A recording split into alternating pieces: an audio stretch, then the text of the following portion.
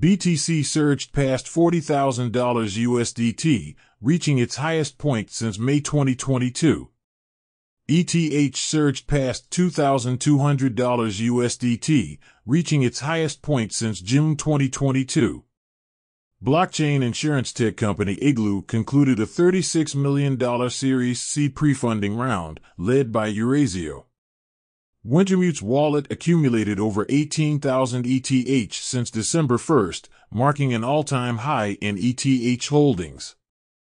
The founder of the Nostra protocol clarified that Nostra assets have no affiliation with the Nostra protocol, dismissing any association as fraudulent.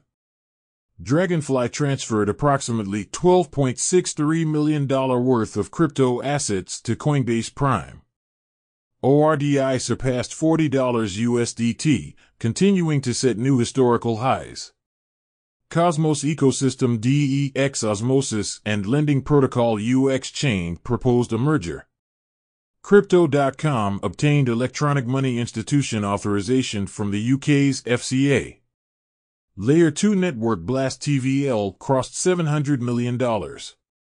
Privacy-focused chain Beam is set for its second halving in January 2024, with token prices surging over 320% in 24 hours.